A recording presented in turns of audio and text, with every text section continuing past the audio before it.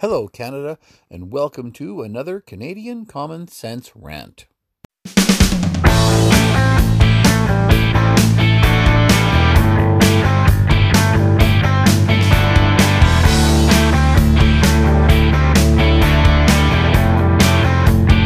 is Canadian Common Sense with Lewis and Tony. Hello, Canada. It's Tony here again. Today's date still April 1st, 2020.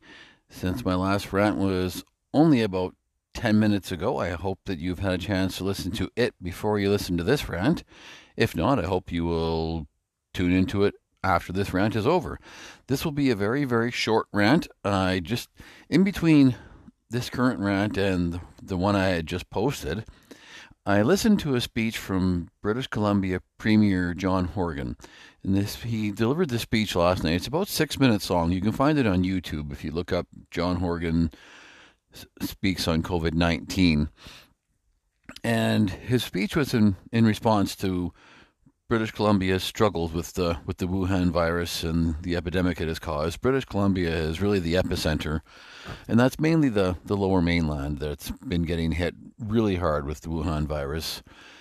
And they've had a lot of people pass away in British Columbia from the virus, more so than any other area of the country. Although Ontario and Alberta are also getting hit very hard, British Columbia really has been the epicenter. And Mr. Horgan had what, in my opinion, was just a very straight-talking speech delivered, and he was talking directly to British Columbians, and he was telling British Columbians flat out that we don't have all the answers. This is what we are trying to do, and urging British Columbians to stick together and continue to do what they are doing to fight the virus. And I encourage everybody to watch it. And Lewis had given his particular government, Mr. Horgan, praise for certain decisions they're making in regards to allowing non-essential businesses to stay open, providing they follow certain protocols, which to me was an excellent idea. So I even have to applaud the socialist Premier of British Columbia for such a move. And again, now with this speech on the outbreak, again, Mr. Horgan showed not only poise, but actual honesty. And he was calm, and he was collected. He actually spoke to British Columbians and did not speak at British Columbians. He spoke cohesively and coherently, unlike the person who is at the helm in Ottawa right now, who is still self-isolating in Rideau Cottage, who does not speak coherently nor consistently, and still continues to deliver his very well-rehearsed speeches like the good, loyal drama student that he is from the William Shatner Star Trek School of Line Delivery, because he does speak like every phrase or word is its own sentence.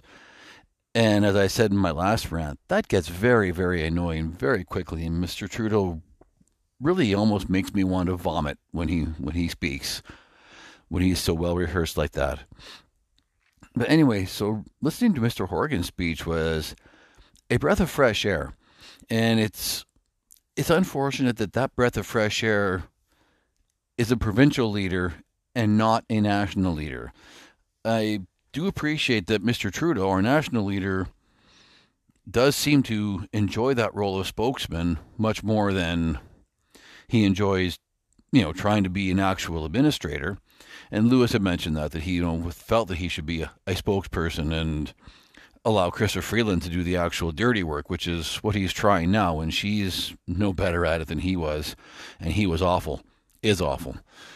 And so it's not just John Horgan. John Horgan is, to me, doing a great job. He has stepped up, and he is actually taking charge and makes people believe he actually cares, because I think he actually cares.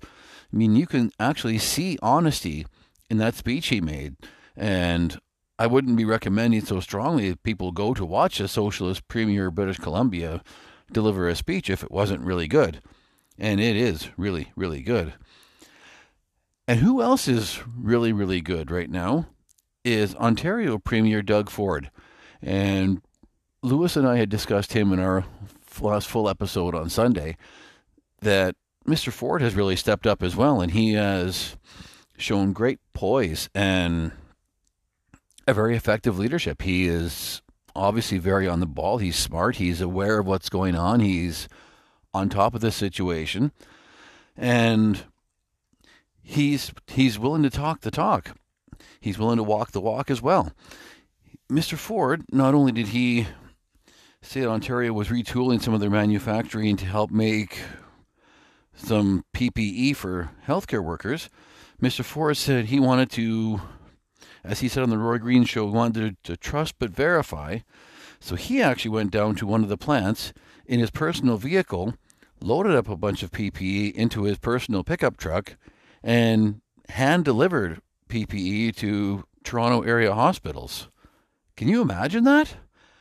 A premier actually going, getting his hands dirty, getting the job done that others will do, and will probably do expeditiously. But Mr. Premier Ford, hats off to you, sir. You actually got your hands dirty and got in there and got to work, which is exactly the kind of leadership not just Ontario needs, but Canada needs. And I think it was Lewis who had said that, Mr. Ford could do quite well in national politics, and showing this kind of leadership, showing a willingness actually to get in there, get your hands dirty, and do some work is exactly what this country needs. It's just too bad that leadership couldn't come one level higher in government.